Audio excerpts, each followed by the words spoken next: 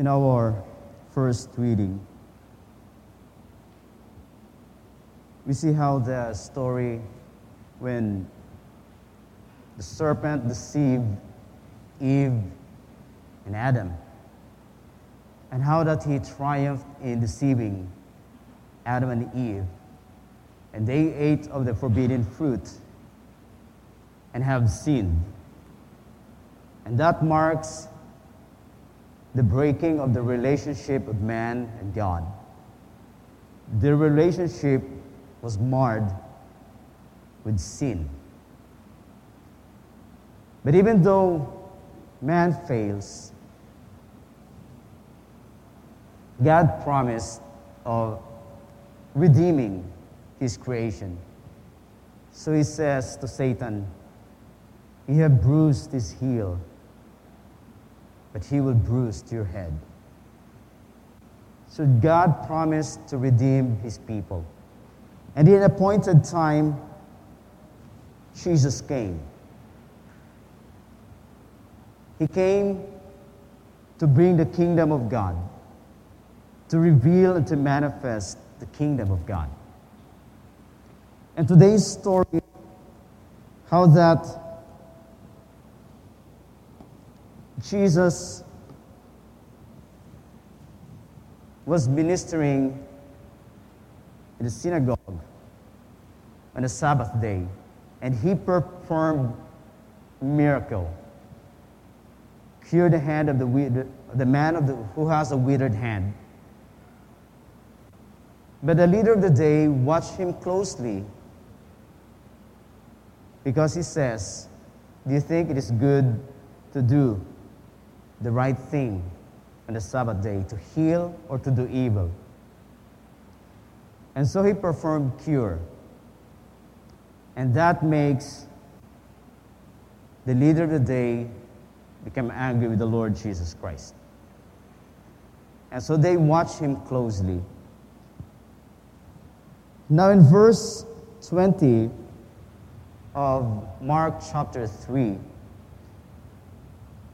Jesus came into the house with his disciples, and many known where Jesus was, and many who were sick, who were demon-possessed, came to see Jesus.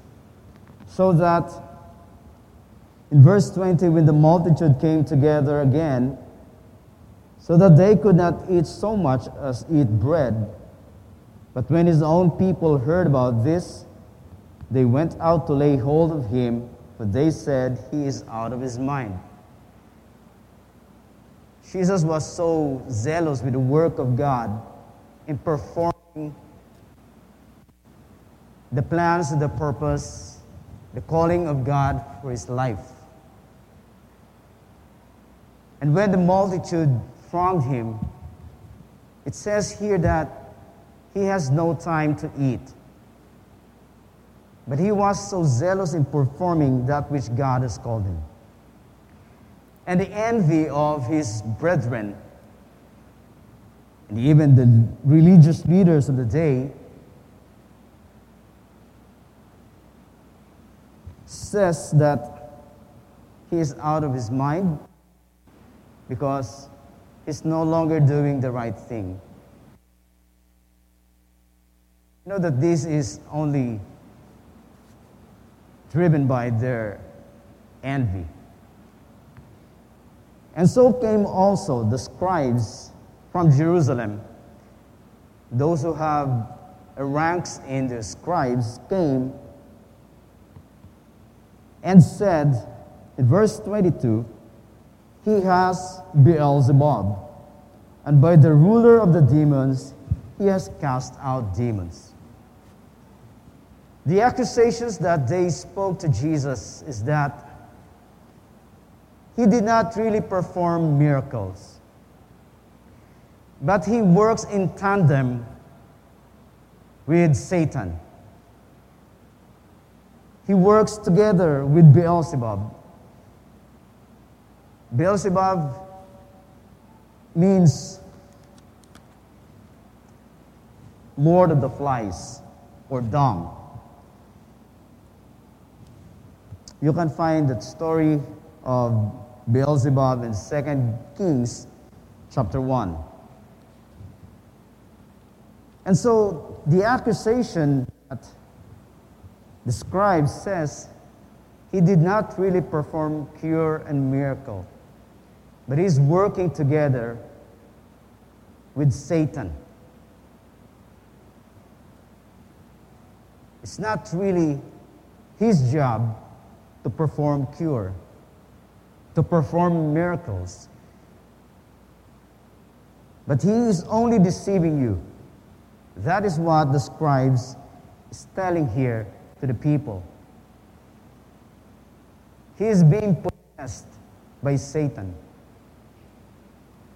And by Satan, he cast out Satan. That is what the scribes is telling the people. And so in verse 23, he says, he called them to himself and said to them, how can Satan cast out Satan?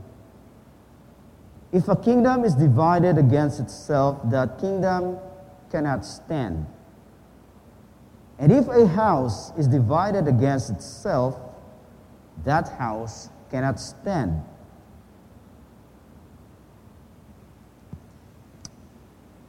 So Jesus responded to the accusation of the scribes. How that he says, how do you think Satan will cast himself? How will you think Satan will contradict himself? How will he cast out himself? And so Jesus made this parable a picture of a kingdom that is divided in itself stand. A house that is divided against itself cannot stand. So Satan cannot reason up against himself, because that simply means he's coming against himself and he's destroying his reputation. So that is what the Lord Jesus Christ says to the Pharisees. I am not being influenced by Satan. I am not working together with Satan. What is the purpose of Satan? What is his reason? What is his existence? In our first reading, he deceived Eve and Adam, and sin entered into the world and into the lives of God's creation. John 10:10 says, the thief does not come except to steal, to kill, and to destroy. That is the works of the enemy. That is the works of Satan. He came to steal, to kill, and to destroy. That is his primary job. And he succeeded in the life of Adam and Eve. And he even tries to attempt to deceive even the Lord Jesus Christ. After that he received the Holy Spirit in baptism, led forth into the wilderness, and there's tempted by Satan. But he did not succeed. And so he tries his best to destroy the reputation of the Lord Jesus Christ. And so Jesus says, that is the work of the enemy. He came to destroy, to kill, and to steal. But Jesus says, I have come to destroy the works of the enemy. That is also the works of God in Jesus Christ. That's why he came healing. That's why he came delivering those who are being bound by Satan, those who have been oppressed, those who have been demon-possessed. Jesus came to destroy the works of the enemy. because that is His mission. That is the calling of the Lord Jesus Christ. That is His work in the lives of God's creation, as He promised in our first reading, that He's going to destroy the head of the enemy, that He's going to step on the head of the enemy. That is the promise of God, destroying the works of the enemy in the lives of God's people. And so that's why Jesus Christ says in verse 27, this is the main point of the story, of the accusation of the scribes towards the Lord Jesus Christ. Now in verse 27 it says, "No one can enter a strong man's house and plunder his goods unless he first binds the strong man, and then he will plunder his house." Do not be deceived.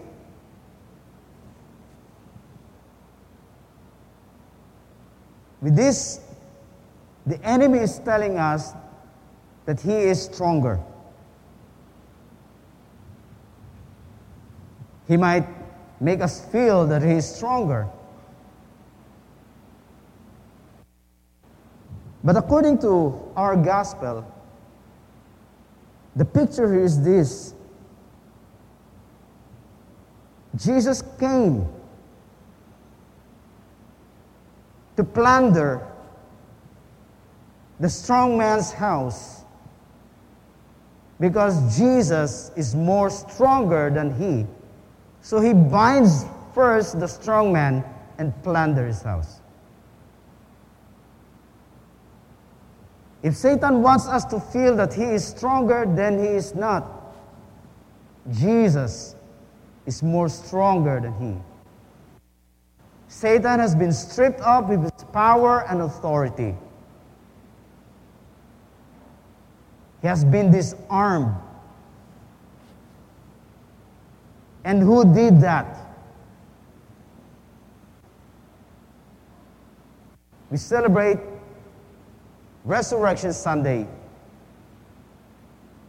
And there, Jesus grabbed the key from the hand of Satan.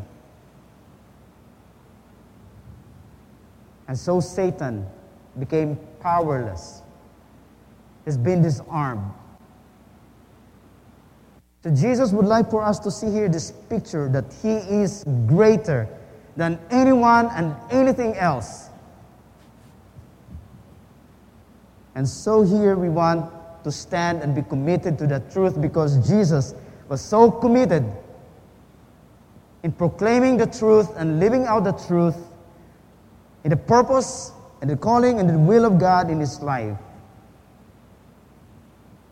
He says, I am not an ally of the enemy, but I am what I am.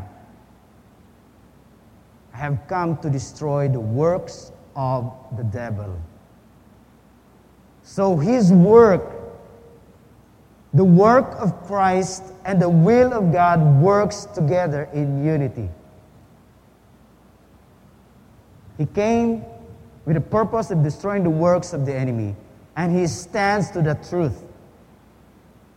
I'm not an ally of Satan, but I am here to perform my duty, to perform my calling and my purpose in life, to bring redemption as promised by God. Even in our responsorial psalm, to bring redemption towards his people. And so God cannot be divided because Christ and his work is together working in perfect unity. Jesus Christ did not come against the will of the Father because he always says, I have come down only to perform, to do, to accomplish the works of the Father. And so he's telling us the reason he came is that man would be delivered from misery, from the works of the devil, from the lies of the enemy. And so here, God would like for us to see the truth. The truth is, Jesus is our ally, not the enemy. He came to destroy, but Christ came to restore. Christ came to deliver. Christ came to bring life. That is His purpose. And we should stand in the truth which God speaks to us, that He who is with us is greater than he who is against us. Because God is greater. Even as we sing the song, every knee will bow and every tongue will confess that Jesus Christ is the Lord. Let us all stand. Once again, let us profess our faith.